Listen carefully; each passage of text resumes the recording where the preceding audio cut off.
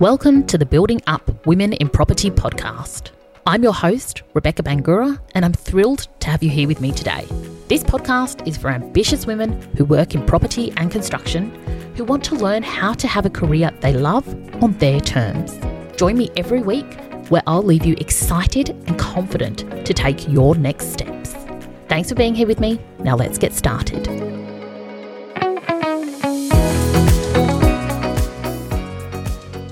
Hello, today we are talking about 11 ways to boost your confidence at work. Now, confidence or the lack of confidence is something that I see holding women back all the time in the women I work with and just the women I encounter in my life. So often there is a lack of self-belief or an inclination to avoid self-promotion or seeming too egotistical.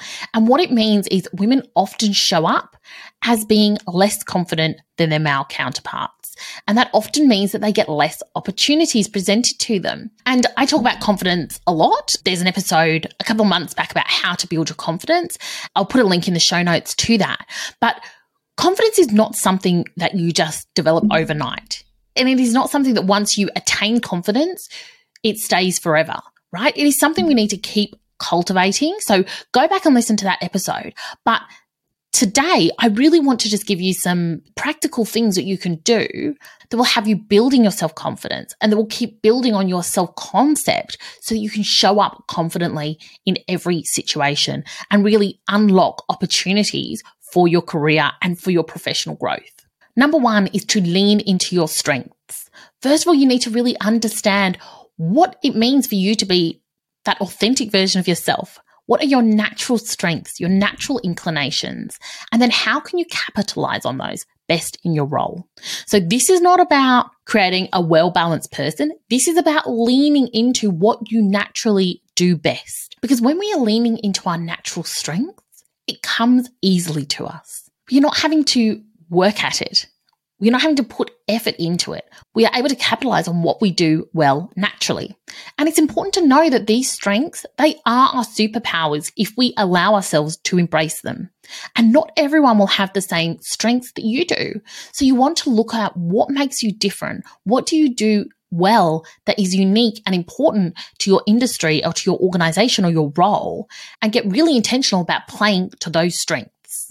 Number two is to start celebrating your successes. This may seem obvious, but so often women downplay their achievements, they downplay their wins, or they're so busy working towards the next thing that they don't even stop to acknowledge them. So I want you to get intentional here and start to acknowledge every single win. It doesn't need to be a big fanfare. There doesn't need to be a ticker tape parade, but I want you to start developing a habit around acknowledging your wins. No matter whether the win is big or small, I want you to cultivate a habit to acknowledge and celebrate that win. It might be as simple as sharing it with someone else or an action that you take to acknowledge that win. And that could be as simple as clicking your fingers or high-fiving someone around you, but actually find a way to acknowledge what you have achieved. And by creating a habit, we are training our brain to seek more evidence and more wins for ourselves. We're getting a dopamine hit by acknowledging that success, and our brain will seek out more wins. And so this is effectively like putting our brains into autopilot to seek out more wins. And as our brains start to subconsciously gather more evidence, we will start to feel more confident in ourselves. So really make a conscious habit of celebrating every win, big or small. Now, number three is a continuation on celebrating and acknowledging our wins, but it's to actually keep a brag book. This could be a notebook or a folder where you actually collect all of the evidence of what you have achieved. So this is every time you get an email from a happy client or acknowledgement from your boss around what you've achieved, you want to take that email and file it here. You want to make a note of it and keep it in one consolidated place. This is also where you record any key achievements on projects you've been working on and really start to articulate them in a written form. This brag book or this brag folder is something you can then go back to every time you're feeling a little bit deflated about your abilities or lacking in self-belief. you can go back and actually review other people's feedback on you. You can see what you have achieved. And it's also super helpful when you are looking at performance reviews to actually have this evidence all gathered in one spot that you can refer to at performance review time. Number 4 is to know your skill gaps and to take action. So think about what skills or experience it is you need to keep progressing your career and then take action towards closing that gap. So it might be through formal training, formal education. It might be reading. It might be professional development. It might be seeking out new projects or opportunities. But you want to actively be thinking about your skill set and your professional development and your capabilities and taking steps to collapse the gap between where you are and where you want to be.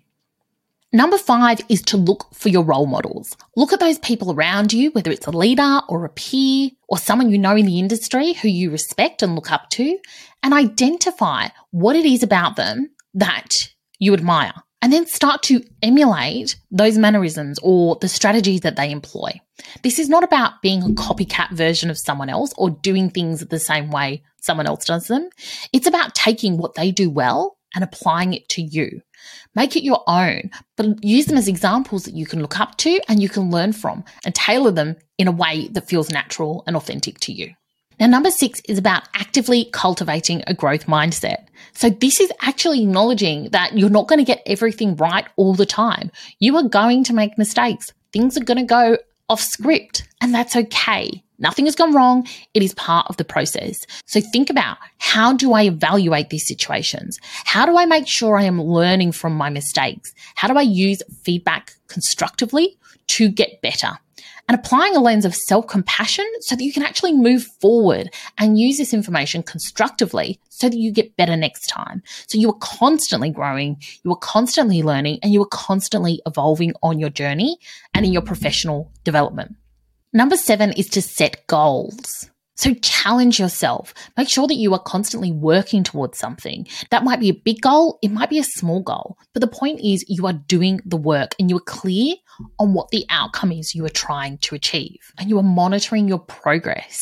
Now, these goals force us to do more, to stretch ourselves, to grow, and to create more wins for ourselves and more opportunities for growth. And this feeds into those other ones, right? The more goals we achieve, the more wins we get to celebrate, the more we build that self-belief on who we are and grow our skills and grow our evidence for why we are good at what we do and why we deserve this space and can show up confident in our abilities and the value we deliver.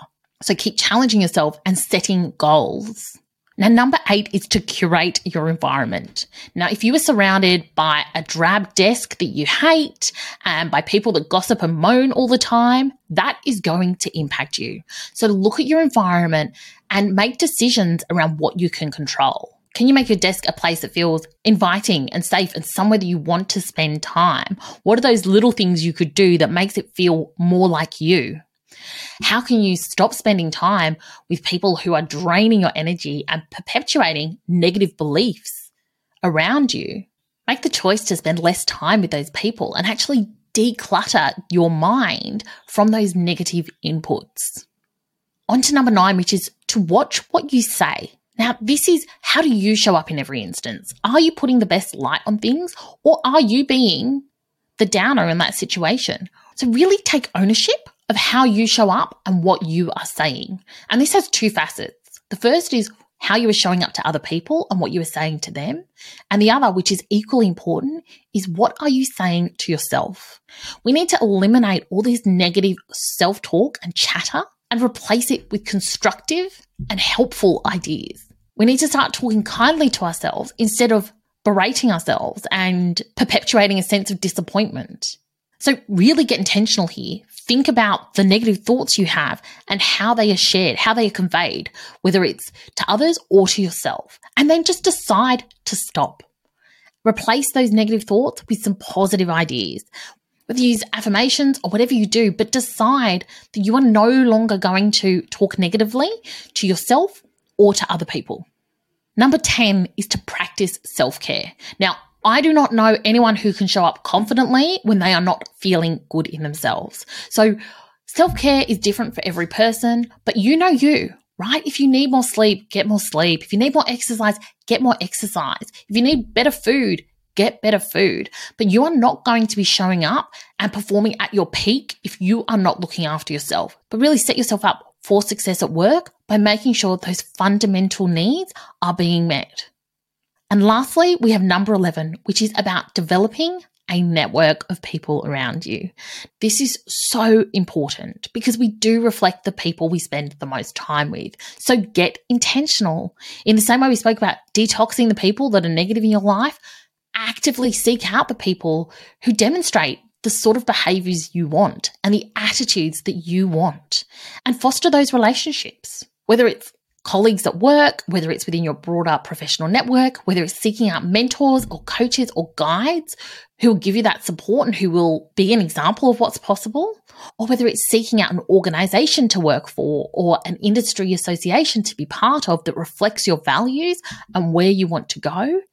Take the time and really put the effort in to develop those relationships and create a support network around you that will allow you to thrive and be the best version of yourself. Okay, lovely. There are my 11 tips to boost your confidence at work. And remember, we do not buy confidence off the shelf. It is something we need to keep working at. So be active in that process, be engaged, and know that it all starts with showing up and being who you are and having that self-belief in the value that you bring. And finally, as we wrap up, I just want to say, if you have been listening to Building Up Women in Property podcast for a while and you find these episodes valuable, I would absolutely love if you could rate and review the podcast, because it really does help other people, other women in our industry to find it and to support their professional development as well. So if you can, rate, review, share it with a friend. I'd be eternally grateful. But I want you to know I appreciate you being here and spending this time with me. And until next episode, have a beautiful day.